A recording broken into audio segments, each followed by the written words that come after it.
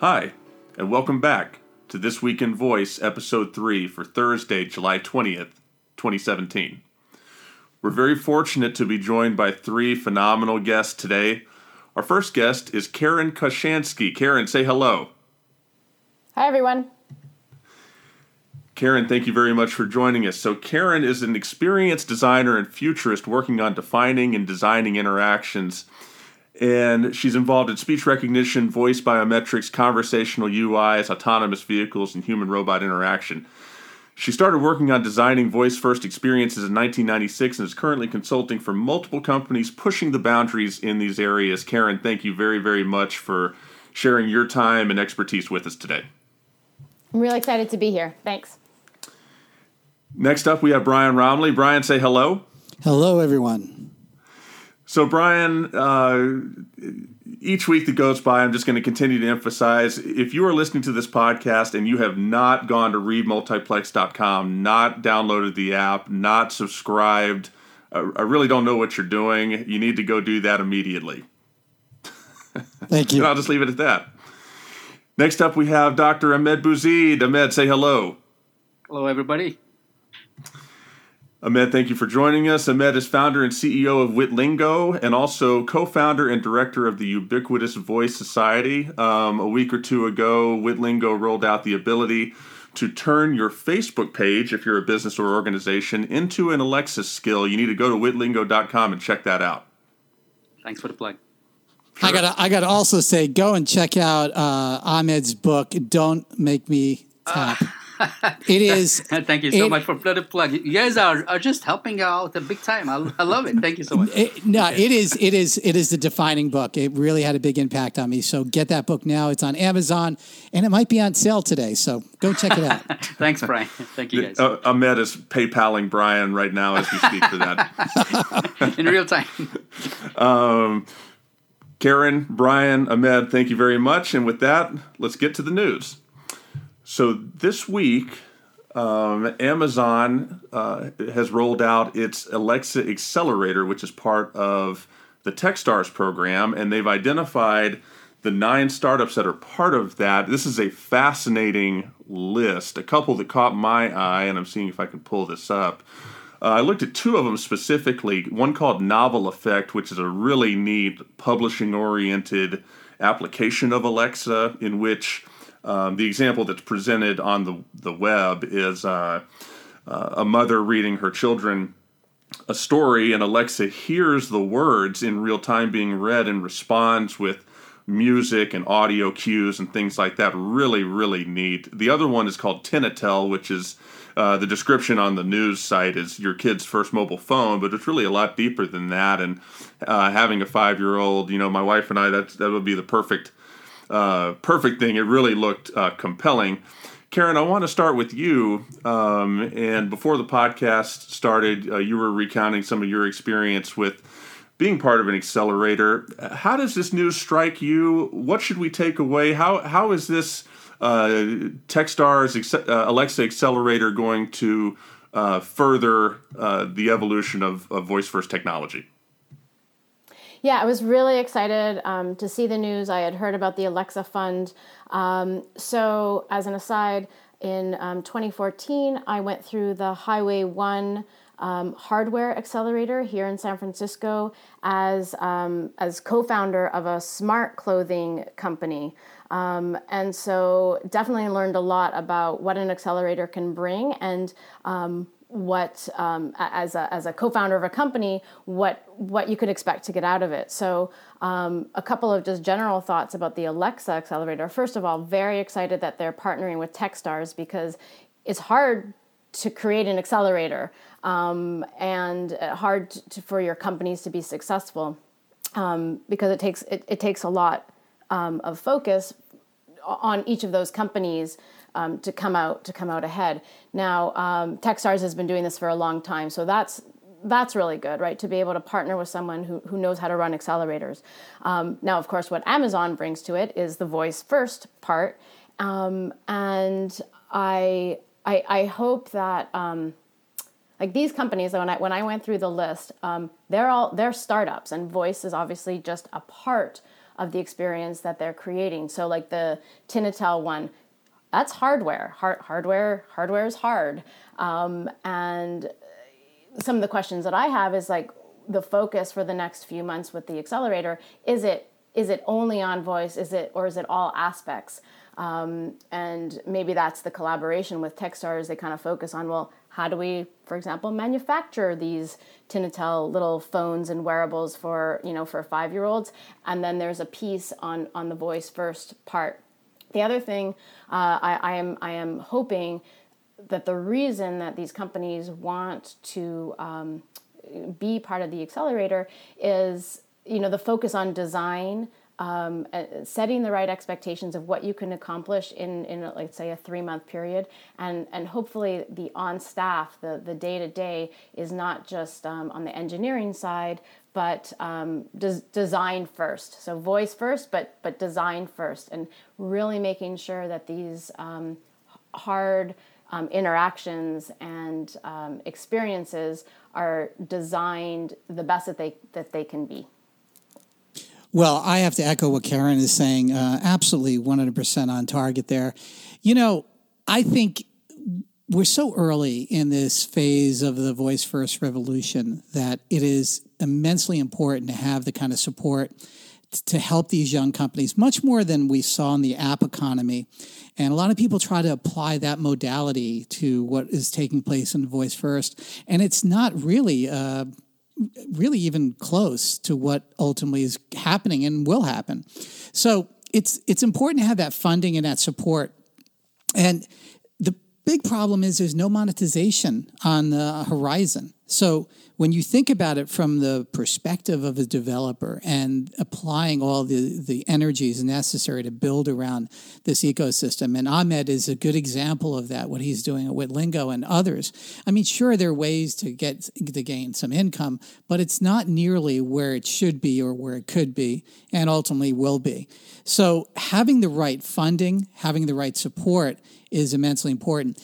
And having Amazon and the Alexa Fund, I think, is extremely important because it not only gives that funding, but also raises awareness. And for example, Novel Effect, brilliant choice in that fund. And if they asked me, I would have voted for it too.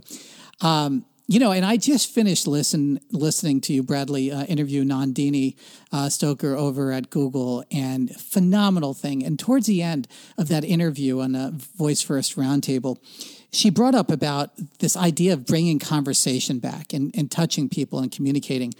And this is right down that pipeline of a mom reading to a child and having all these special effects, and a dad reading to a child. I spent still do sometimes, spending nights and sometimes summer afternoons reading to the kids, and even as they get older.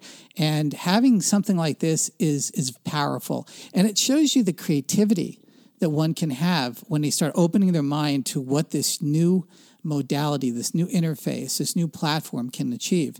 And we're only touching the surface of it, and I can go down the list, but every one of these companies are doing fine, and I think we're going to be really surprised as the next the next batches start coming out. Yeah, I think the only thing I want to add, because I think the points by Karen and Brian are on target. The only thing I want to add is I would love for Amazon to and I've been harping on this for a while now, is to enable people who are publishing skills to monetize their skills. I'll pay 99 cents for. Well, there was a skill that I enabled this morning for shortcasts. I'm forgetting, it's OWL something. I would pay 99 cents for it, and I guarantee you 1 million people would pay 99 cents for it. It's a beautiful skill, but I can't. And you know what? I think that company would love to be able to monetize their skill on their own terms and build a business model and deliver value and have the customer, the person who is enjoying the value of the skill or the experience that was built, have that customer pay for the value. I think that I think definitely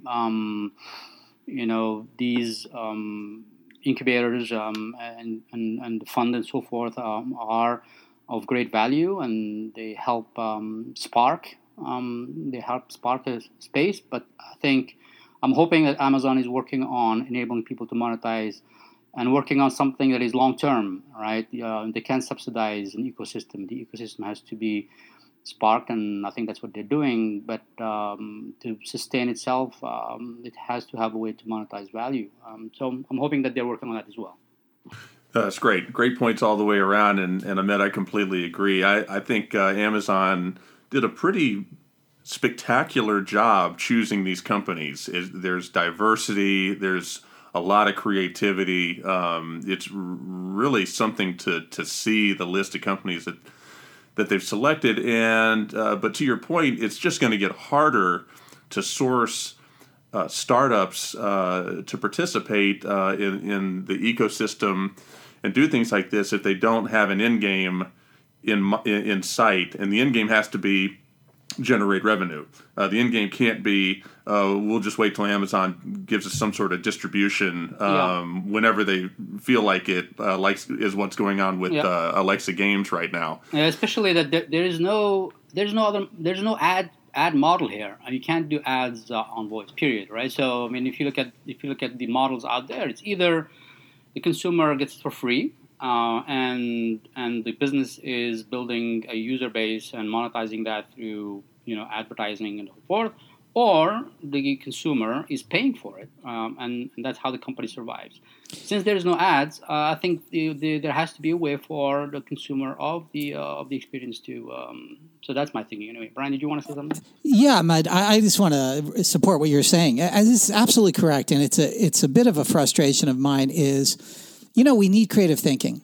I can tell you that, 99 cents is a great way to start this. But, I think we really have to think much further down the road, and we have to start from that distant point and then work backwards on how to monetize this correctly.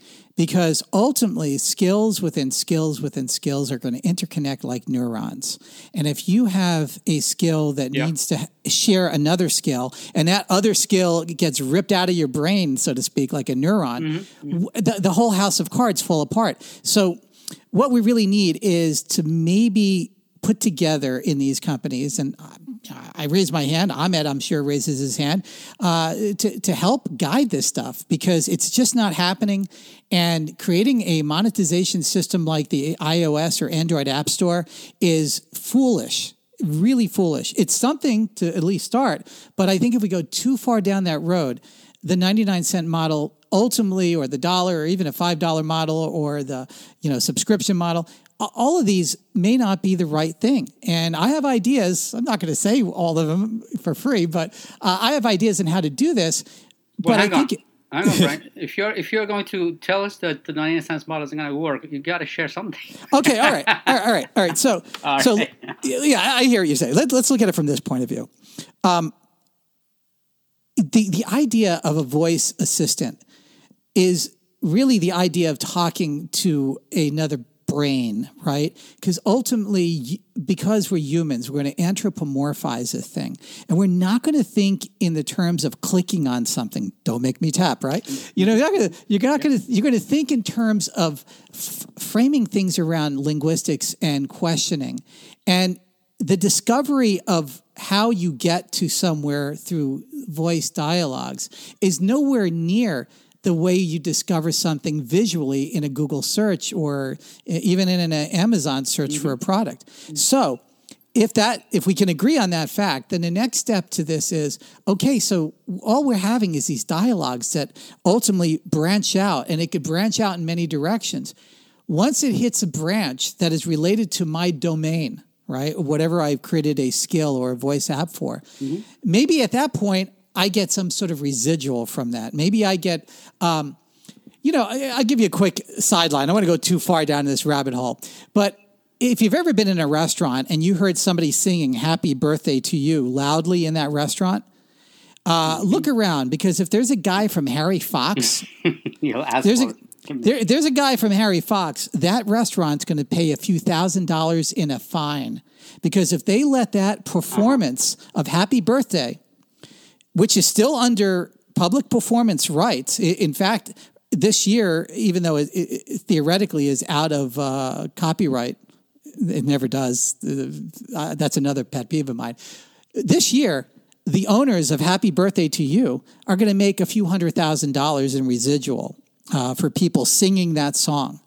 And that's a performance, and it's considered a public performance, even if a group of kids around a table are singing it and Harry Fox happens to be there. So a lot of restaurants will do the Speed It Up, Happy, Happy Birthday, that song, which is not copyrighted. And that's why you hear people take over the birthday song at some restaurants.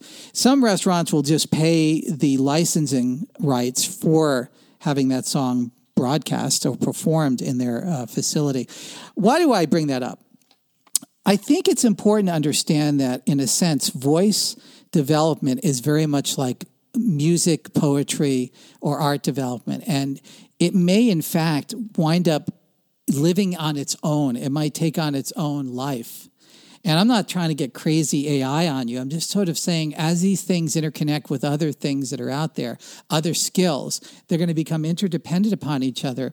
And we have to think from that distant point, which is not too far off. I already am doing that today on my Raspberry Pi voice first systems.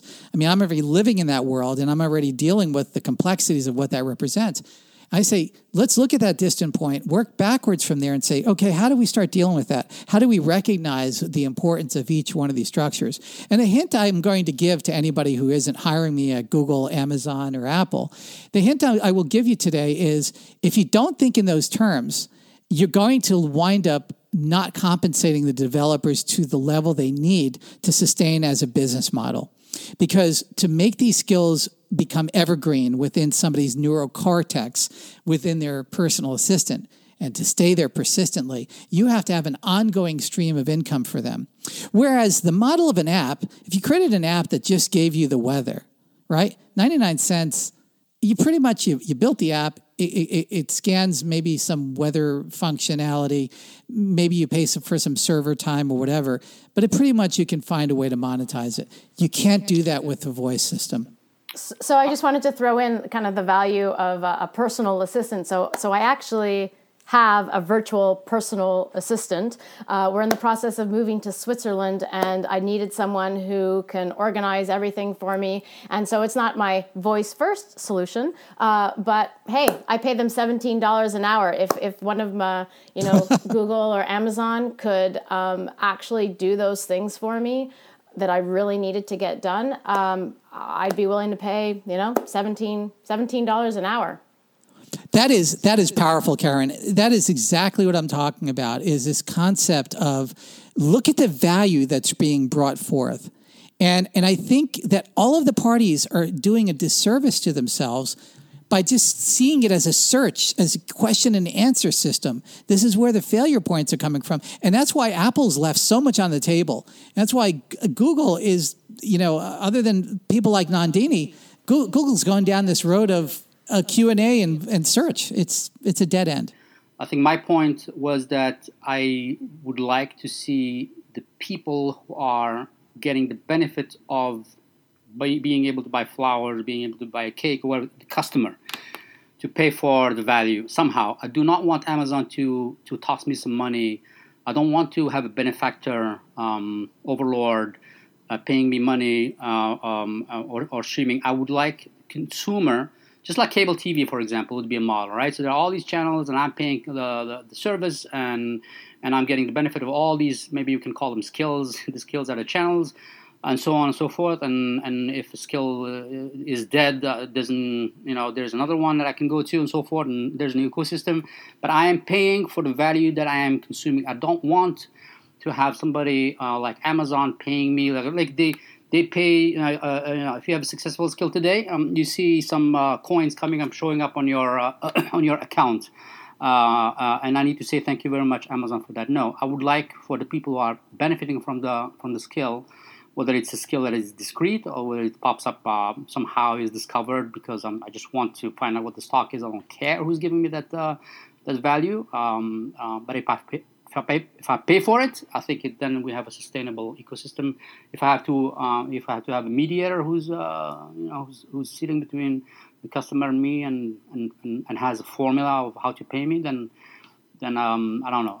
So anyway, I think it's an interesting topic. We should can't agree more, Ahmed. I can't absolutely agree. Yes, and we're going to be talking about this every week. Let's be honest, we're going to be talking about this every single week until they fix this. Amen.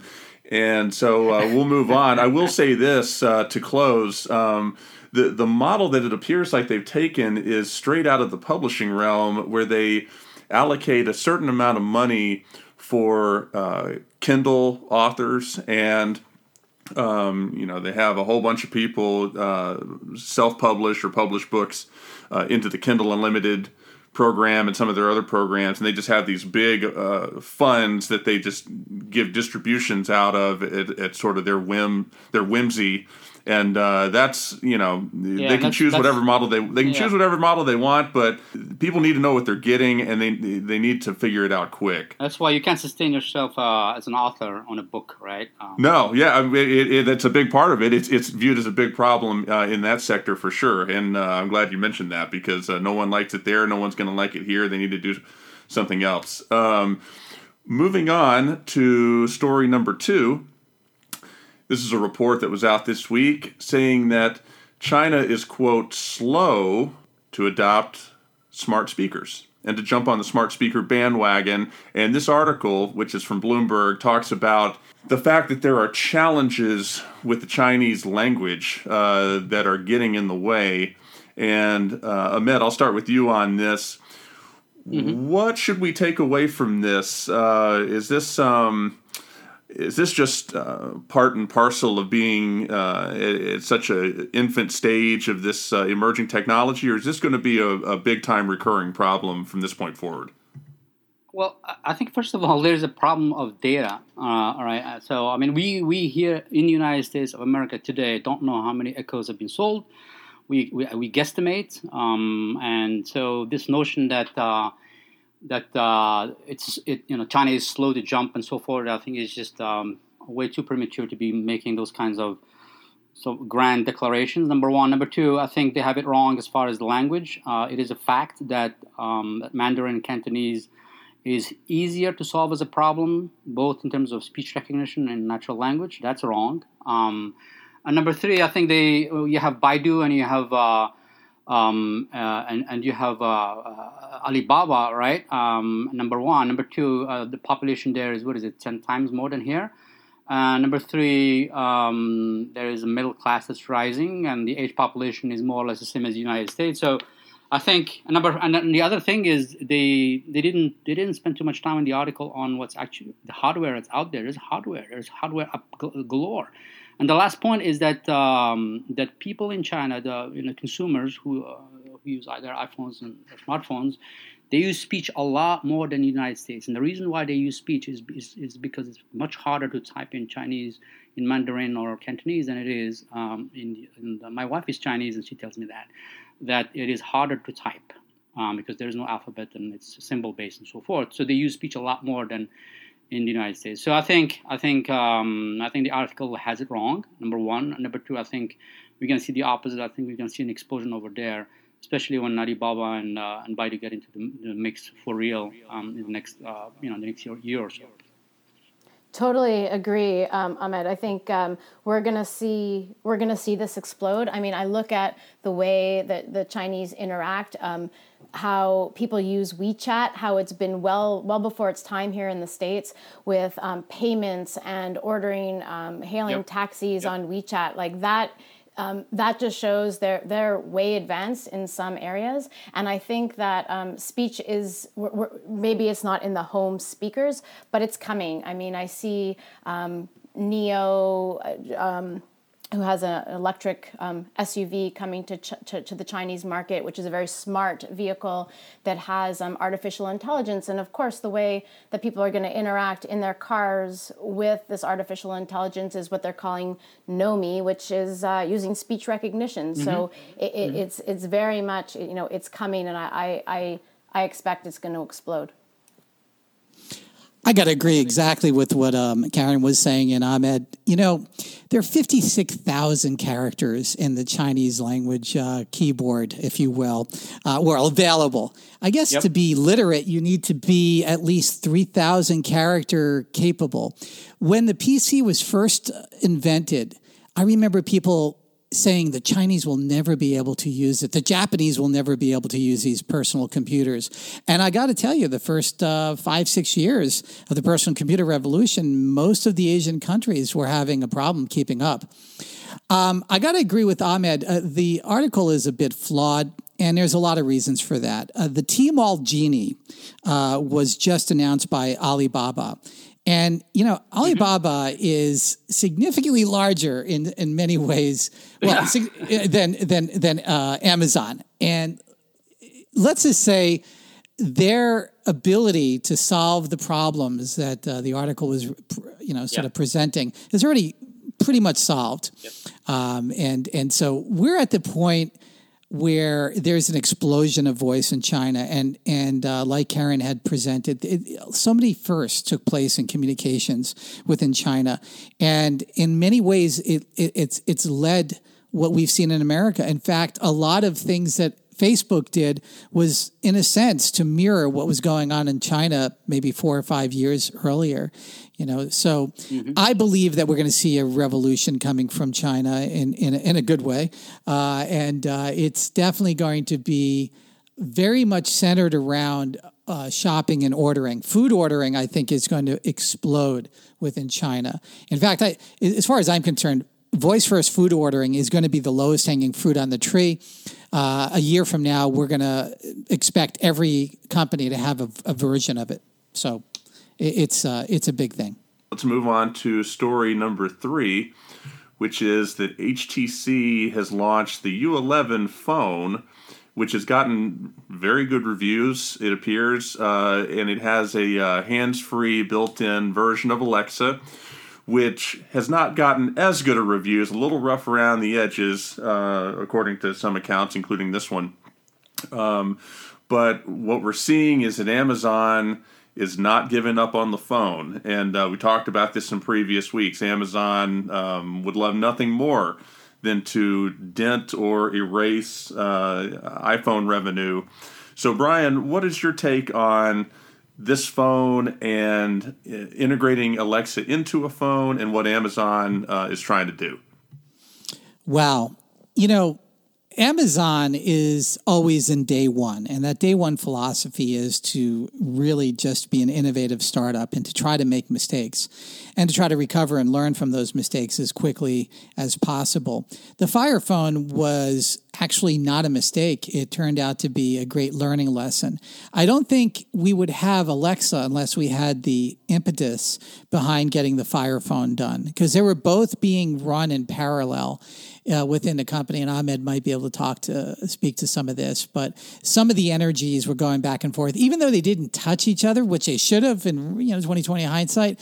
But for example, the 3D technology that was in the Fire Phone is now in the Echo Look, and the Echo Look is the closet or let's call it the fashion Echo that is quietly taking over quite a lot of fashionistas that I know. They have the device and they absolutely love it. I called it a closet inventory system from day one, and I believe that's where it's going. Now, the cell phone, this is, I think, the toe back in the water to try to test it. And I think it is a rather nice test. I think it's done quite well. But I would hold out that within the next 2 years, you're going to see Amazon go full in with their own branded system, their own branded device. And they're already kind of doing it. There's something that's kind of been rumored around, and I can't confirm or deny that I know anything about it, other than I'm going to speak to the rumor. It's called Alexa Anytime. The Anytime is a social network, and it is also a communication network, and we're seeing the beginnings of that. And it's based, I believe, on their Chime technology. And Chime is a platform they acquired recently, well, not so recent, but over the last 2 years, which is essentially a CRM platform that they've used internally themselves They've AWS'd it, made it as an AWS platform for corporations. And we're going to slowly see concepts of that integrate into more advanced aspects of using Alexa as a mediated communication platform.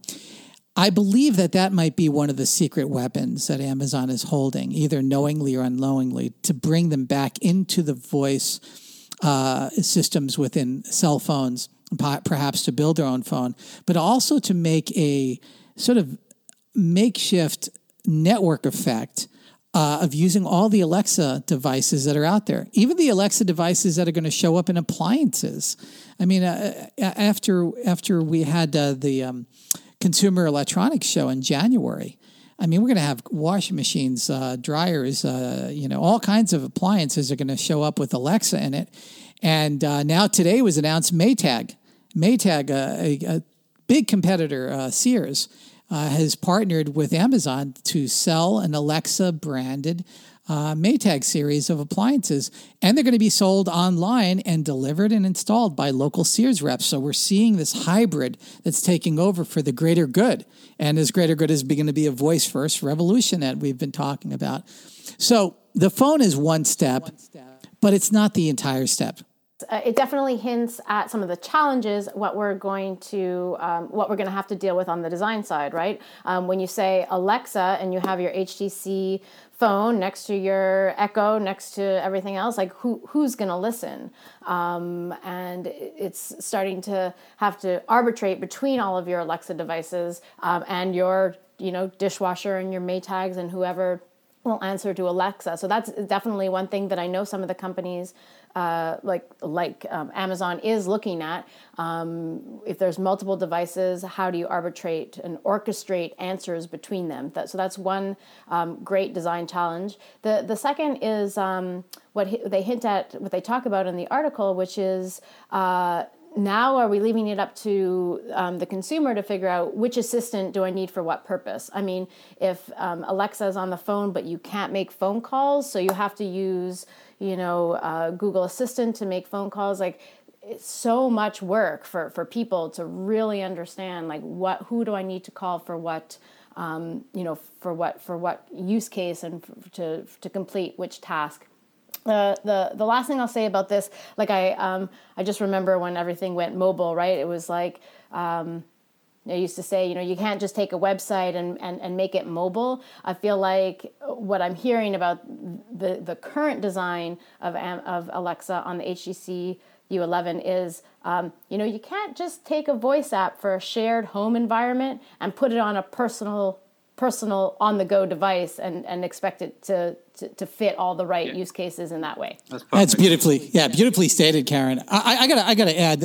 You mentioned earlier about this concept of mediation, and this is a big problem, and it's going to require deep context. Deep context extraction is so important. Apple is working brilliantly, and I've studied. There's about 2 patents out there right now, and how Siri is going to mediate between different devices.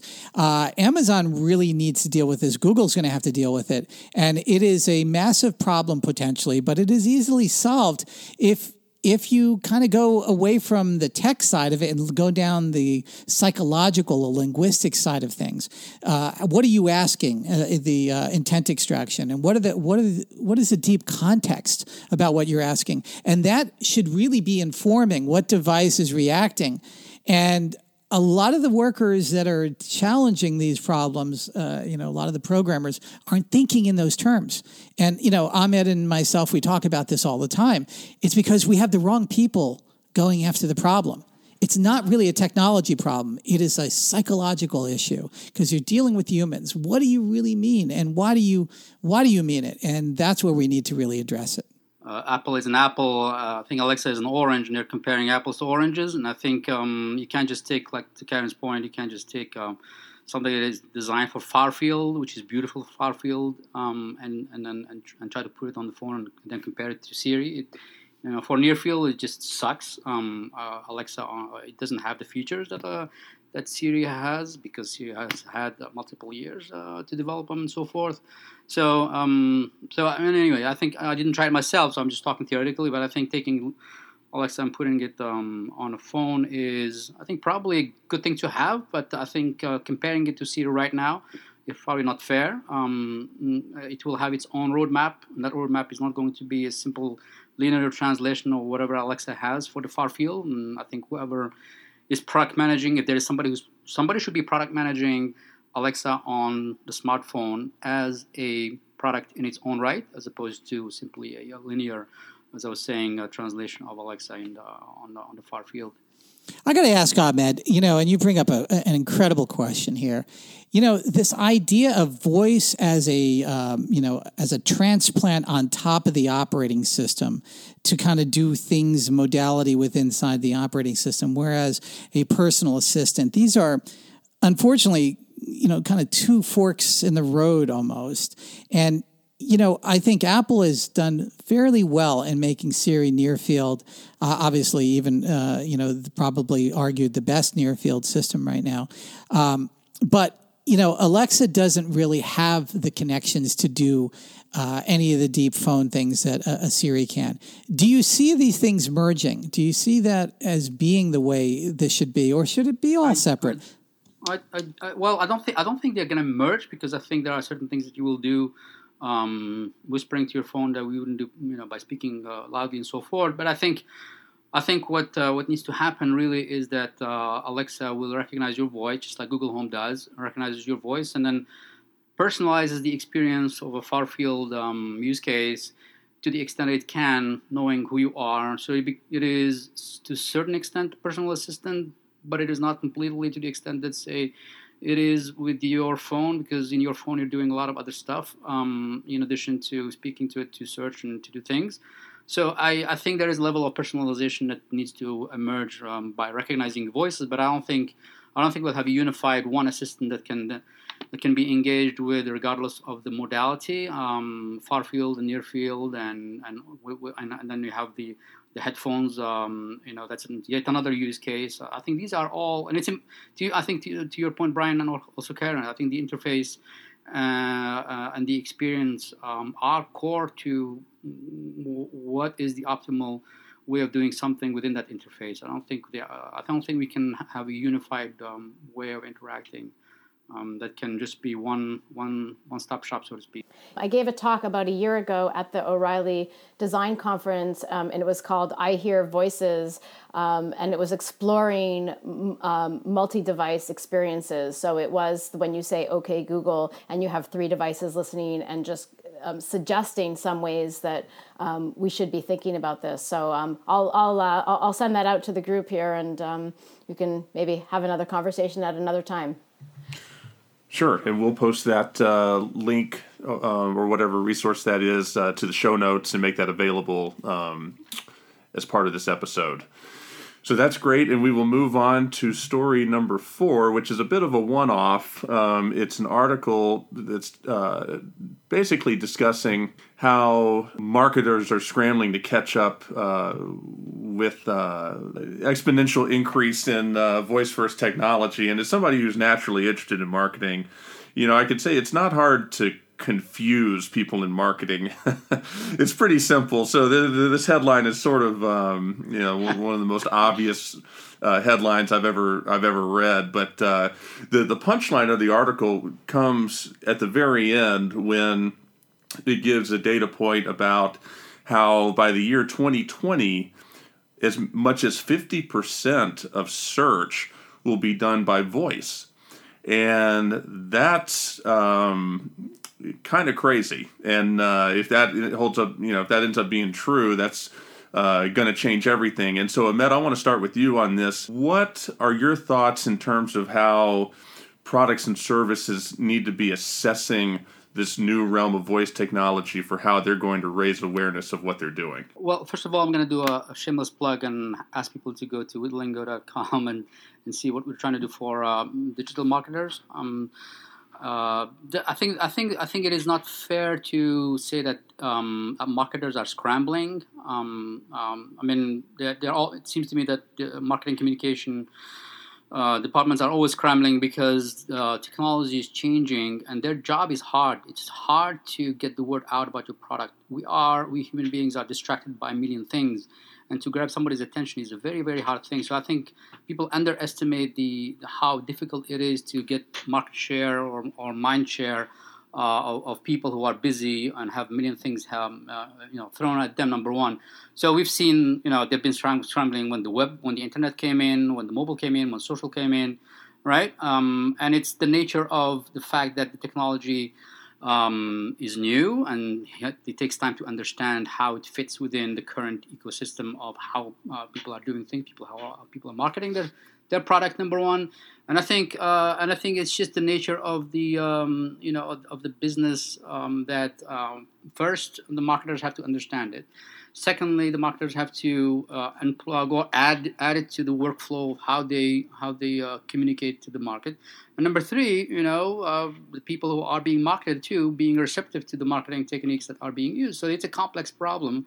And I don't think it's fair to say that they are scrambling. I think that they're figuring it out. I don't think they're coming late to the game. It's just it takes time for these things to evolve in a way where it stabilizes until the next disruption, and then they have to adjust and adapt to whoever is coming up next. So I don't see it as them being behind the ball. I think they are just trying to absorb something that is complex, given that their job is complex. Yeah, so a couple of things that I kind of disagree with in this article. I mean, it's trying to position voice first, and it's saying, there's a world ahead where voice, not text, is king. So here's what I believe, that a lot of this is being driven by things like app fatigue, finding information, going to websites like, does the store open at 9 a.m. or 10 a.m. on Sunday? I just want to ask. I just want to know the answer to my question. And whether that's voice or text, whether it's a conversational assistant that I'm actually typing or I'm speaking with my voice, I just want answers to my questions. So that's why we're seeing all of these chatbots, messaging platforms that let you interact with the brands, because it lets you instantly interact in the way that you want, kind of on your own terms. Voice is a part of that in certain contexts, but I don't think that it's just voice. I think that it's also text. I just read this little note on Kia around the Super Bowl created a Nero bot. So they have this new vehicle, and so on Facebook Messenger, they created a Nero bot, and it let people text and interact with Kia well before the vehicle was even available for sale, to start the conversation earlier. And they said they got about 115,000 interactions during that Super Bowl campaign to create brand awareness, to start the customer conversation even before a vehicle was available. Does it come in red? Can I get leather seats? Right? And so whether it's text or voice, I think the interactions are changing for marketing, but I don't think it just has to be with voice. I got to agree with Karen, and I'm a champion of voice first. I think it's going to absolutely dominate, and quite frankly, I believe the number 50% of searches is probably going to be a little on the lower side. It's actually going to go higher. Yet the other forms of modalities, the other systems are still going to be at play. I think what's going to happen is the field is going to expand that much wider. People are going to use searching or interactivity much more because the barrier to access is going to be lowered. And we still think about this like let's face it, most of the people listening to us, and including us, we're in the 1%, and that 1% is technology adopters and early technology adopters. And we represent a very, very critically small part of the greater population. It's very easy to lose track of that. With the power of voice, and what most people in technology who think I'm crazy when I start screaming about how important this is, they don't understand what flyover country looks like for a lot of different reasons.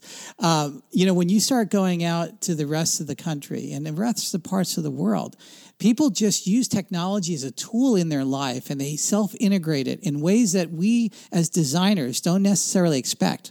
But here's the powerful thing about voice. There's one thing that we know about voice, and there's a theme, and there's a thread that connects ideas and concepts together, and when people interact. And once people feel that power that bridges that voice of theirs into the technology that maybe they didn't feel so well connected to. Maybe they jump on Facebook and like a picture, and maybe they kind of interact with it in a cursory way, but they're not enveloped in it the way most of us technologists are. The voice will allow them to be enveloped in a technology in a way that they've never seen before.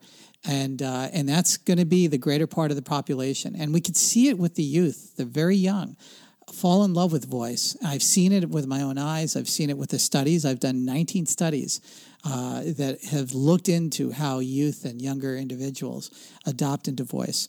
Now, let me jump into brands. When I say, Alexa, order me paper towels, and I'm a brand that makes paper towels, I now have a big quagmire. That quagmire is, what is my brand in a voice-first world? What does it look like? The bottom line is, what it looks like is nothing. Your logo doesn't really equate in a voice-first world. So what equates? What equates is character and personality.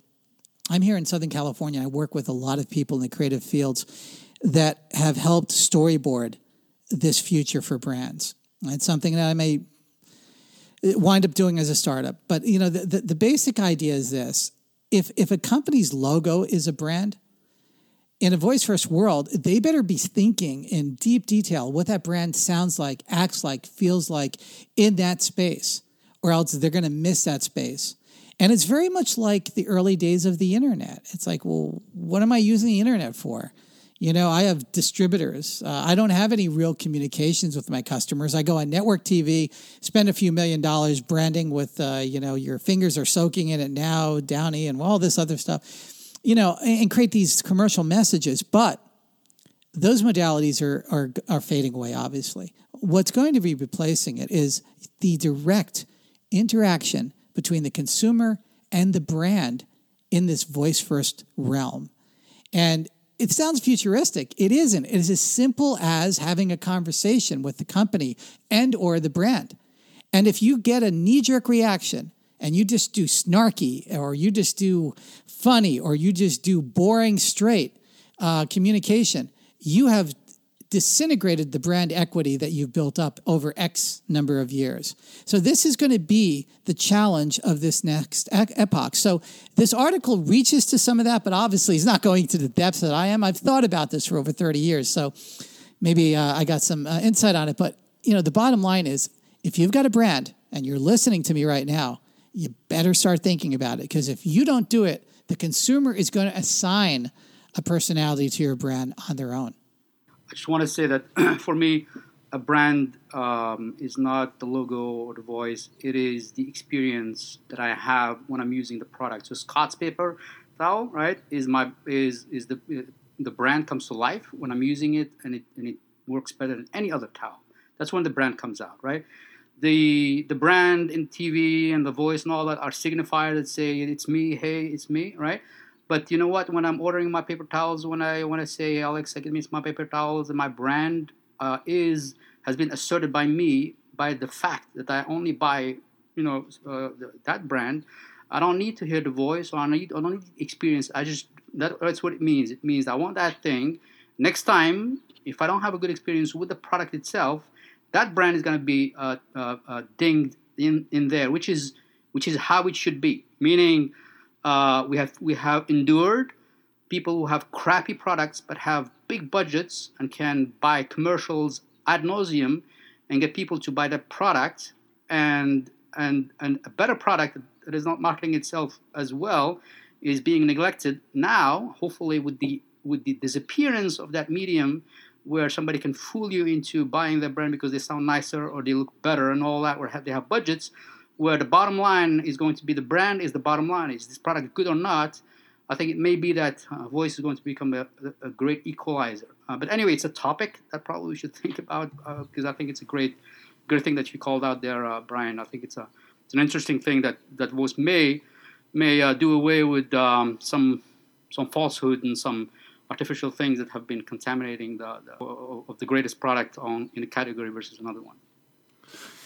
Yeah, no, it's all great analysis. And my personal opinion is, I don't think it's going to completely erase the brand meaning in our consumer society, but it certainly will level the playing field because you won't have to be a Procter and Gamble brand in a voice first environment to compete. You can do all sorts of end runs and get your products out there without having to establish that. And yeah, I just thought it was a very interesting article that sort of, Brian, to your point, shed some light on it, but certainly doesn't take a deep dive. That's for us to do. So all of y'all's commentary is greatly appreciated. Moving on to story number 5. Google Home launches in Australia today with the slang to match. And this article talks about how, very interesting article, discussing how Google has prepared the launch of Google Home in Australia by adding the slang and really making sure all the verbiage is there that Australians use, and really being very meticulous, describing a very meticulous thought process into how to launch that product in that market. And so, Karen, I want to start with you on this.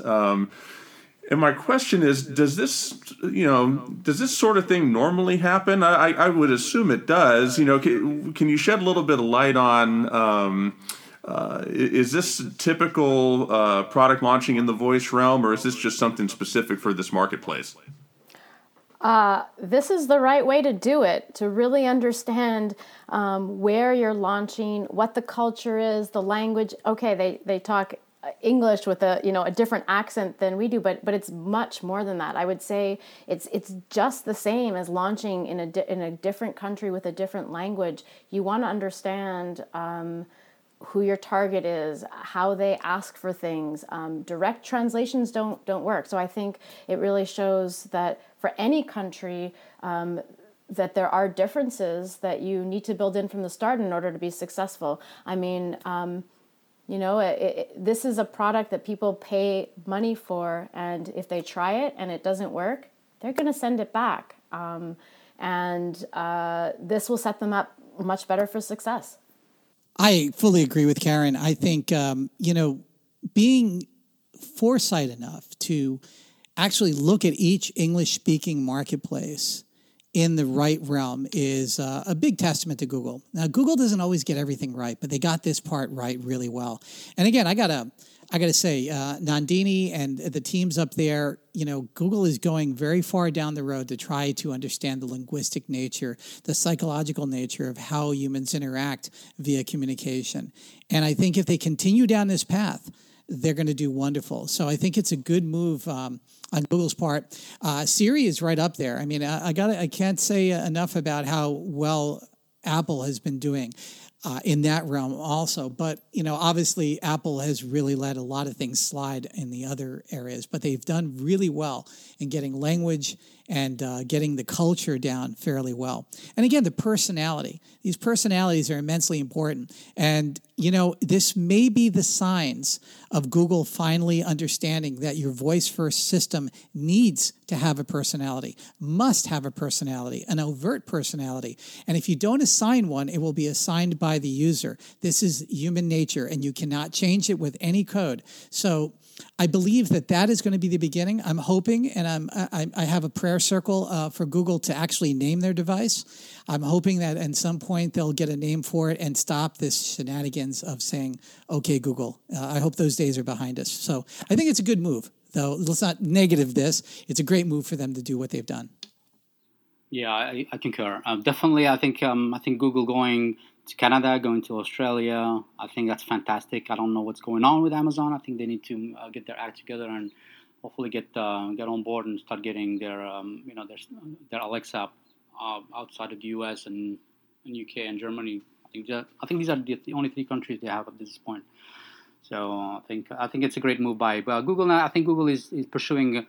I'm glad that they're not just chasing numbers of skills as Amazon is. I think Amazon is doing a great job with building the ecosystem. But I think that it is smart of Google to be thinking, let's say, perpendicularly as opposed to horizontally, trying to compete against that and leveraging their assets, in this case, going international. Appreciate that analysis. So moving on to story number 6. Bespoken launches Silent Echo, which is something they put together, a tool that allows text-based, silent interaction with Alexa. And then Opirlo launched something called Sound Owl, which was referenced earlier in this podcast as well, which allows the creation of 5-minute shortcasts that can be broadcast on their Alexa skills. So, Brian, I'm going to start with you on this.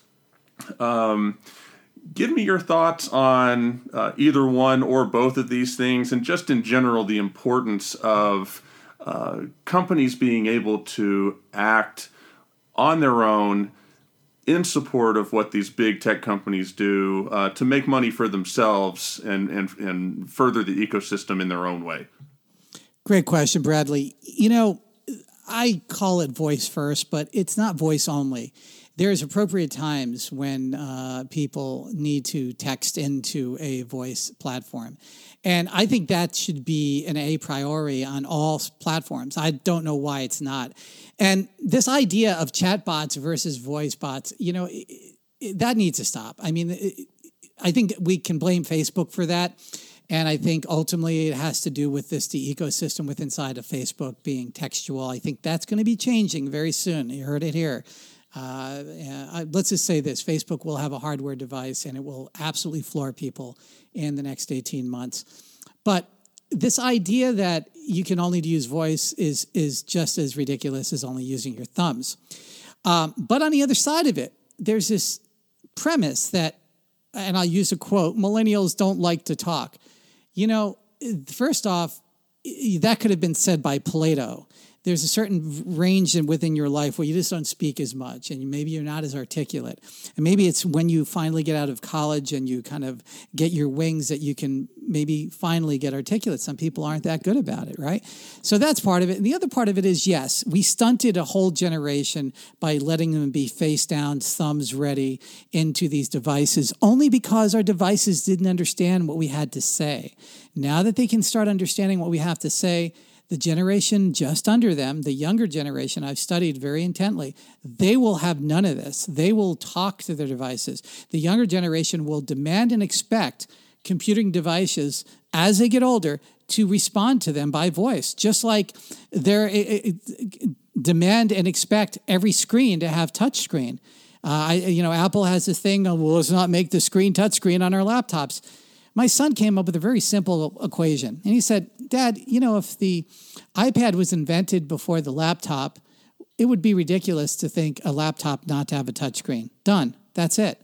That's the wisdom right there. So that solves the equation there.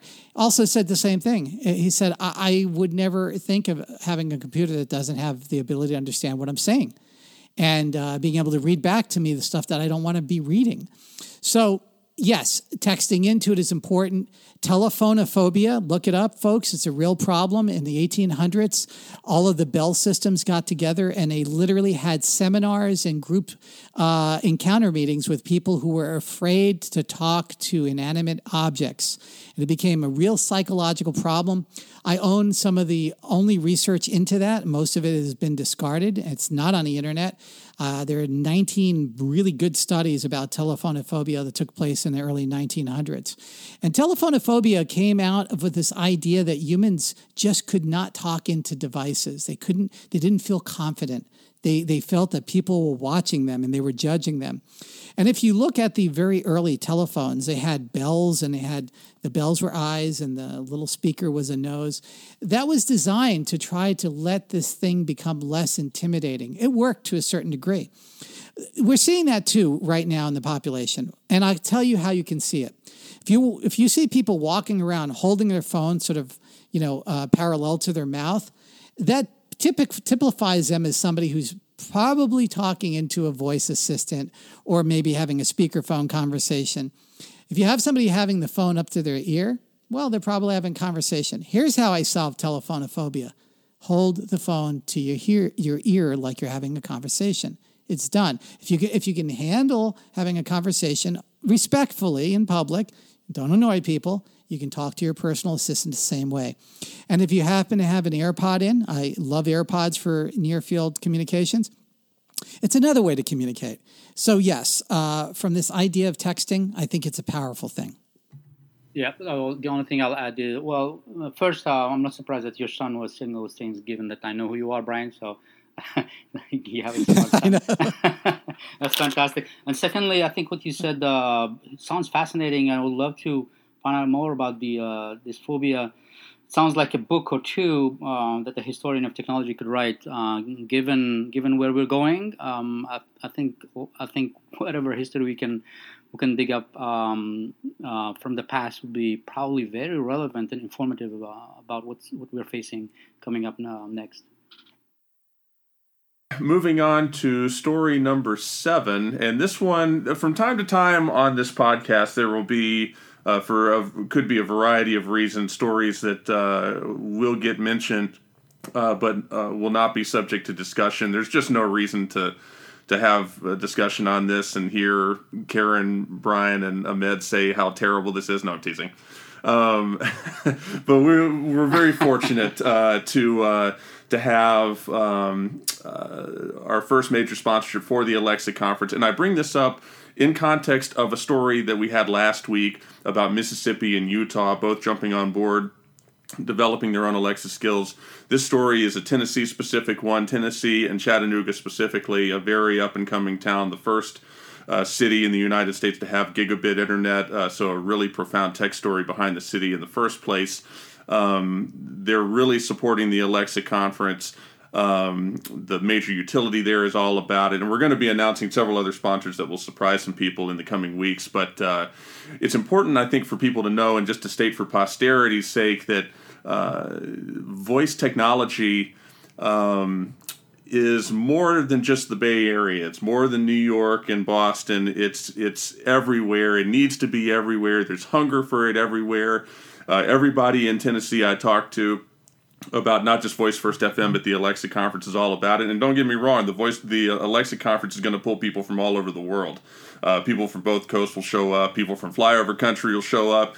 But Tennessee's all about it, and so it just sort of need to be stated for posterity's sake here on this show.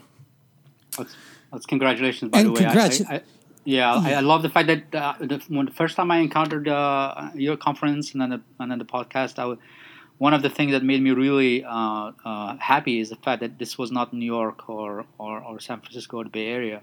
It was somewhere else, and I love the fact that that's where the Voice First FM is born and is expanding. So congratulations, Bradley. Well done. Appreciate that. Yeah, congratulations, Bradley. And you have a 10 billion gigawatt transmitter for the Voice First revolution at Voice First FM, and the Alexa conferences, and I think other conferences you're going to wind up doing are going to be a textbook study of how this whole revolution got off, and really, really good to see this taking place. So congratulations. Appreciate that. Yeah, we're pretty excited. So this is the first time that we've got a story that will just sort of be noted for the record. It will not be the last. And we'll move on to the last story of this week, which is that Amazon is moving to disrupt food marketplaces by marrying Alexa with food delivery. And I want to pull this up. So I had never heard of Blue Apron. It looks like I will never have a reason to learn what Blue Apron was, as Amazon now is delivering meals. And I don't know if they're doing this in Nashville or not, although I need to find out. But fascinating story here on GeekWire about how Amazon is getting into food and these quick meals that can be prepared. Really interesting story. So, Karen, for our final story of the week, I'm going to start with you. What do you take away from this? How does this story strike you? It goes to using your voice with Alexa to order a pizza. Right, it's going to be the on-demand.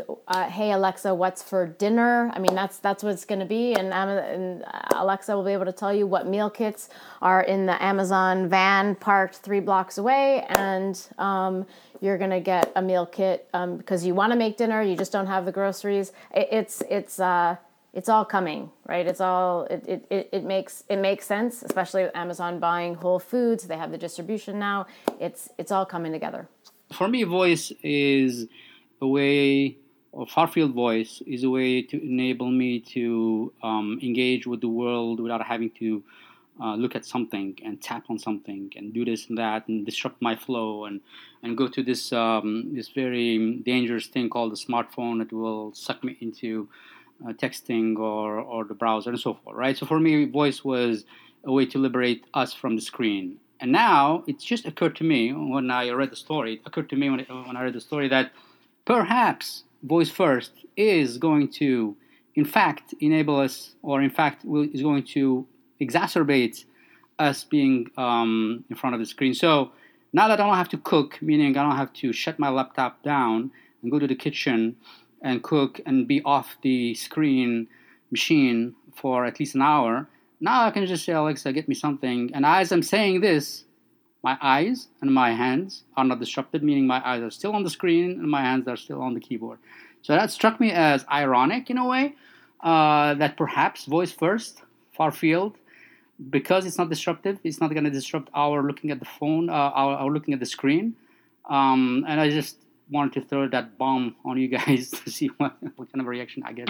Well, it's a big bomb, Ahmed. Let me say this, and I'll answer that in a second. I think that the idea of having the ability to take over the kitchen, Alexa, that's obviously the secret agenda here. The idea of having that is a great opportunity for Amazon.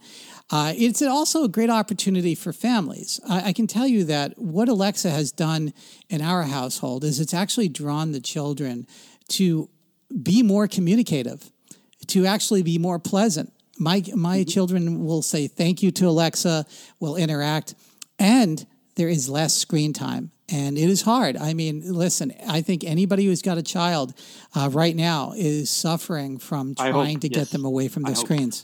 Yeah. Yeah. And it's actually served that function very well. And I got to say this, Echo Show has drawn the family together by allowing grandma and the kids to have dinner together, even though they're not in the same place. And then, because we have two Echoes in the kitchen, to actually have trivia questions being thrown out while grandma's on the Echo Show and the kids are asking trivia and grandma's saying, oh, yeah, I got the answer. There's nothing like that. I mean, I'm fortunate enough to have my mom come over sometimes, but this is so powerful. So this is a great move to have food delivery also. I'd like to see people make food, but the next thing is sit in your kitchen and eat it and maybe interact together. Yeah, I have a 5-year-old as well, so it's on-demand dance parties and open the magic door. The magic door is a pretty cool one that we've been using. Yeah. I agree. I love that capability. Yeah, I think the point I was trying to make is simply that technology is so complex that any sort of straightforward straight line extrapolation that we make is probably naive, and so we have to assess it naive my part and all of us as we engage with these powerful technologies and see how they affect our lives. And I think the more powerful these technologies are, the more important it is for us as parents, as people who want to live a healthy life, to be willful and to be conscious of the tools that we have at our disposal, and to focus on making sure that we do the right thing by ourselves and our family and our children, and hopefully mature as consumers of these powerful technologies. I got to agree, Ahmed. I'm also on that theme that you've really brought about, even in your earliest works and your early books, is this idea of humanizing technology. I think this is the evolution of this technology, and that's what's causing the revolution, is that we are rejecting technology in our lives 24/7 all the time. We really want to bring back the elements of humanity, and this is the beginning of that. Now, I got to say, I've used Blue Apron before. I've used other food packaging systems before. And, they're all pretty interesting. But again, there's something that themes this all together, is when I do these things, it becomes a family event. There's something about having a kit delivered and, assigning different capabilities to the kids. It is brilliant. It's beautiful. And if there's any way that Alexa and Amazon can bring that about more, and there's more families that actually sit down and not only just eat together, but prepare meals together. This is our ancient humanity crying out to us. It's how we've always normalized our relationships within our families.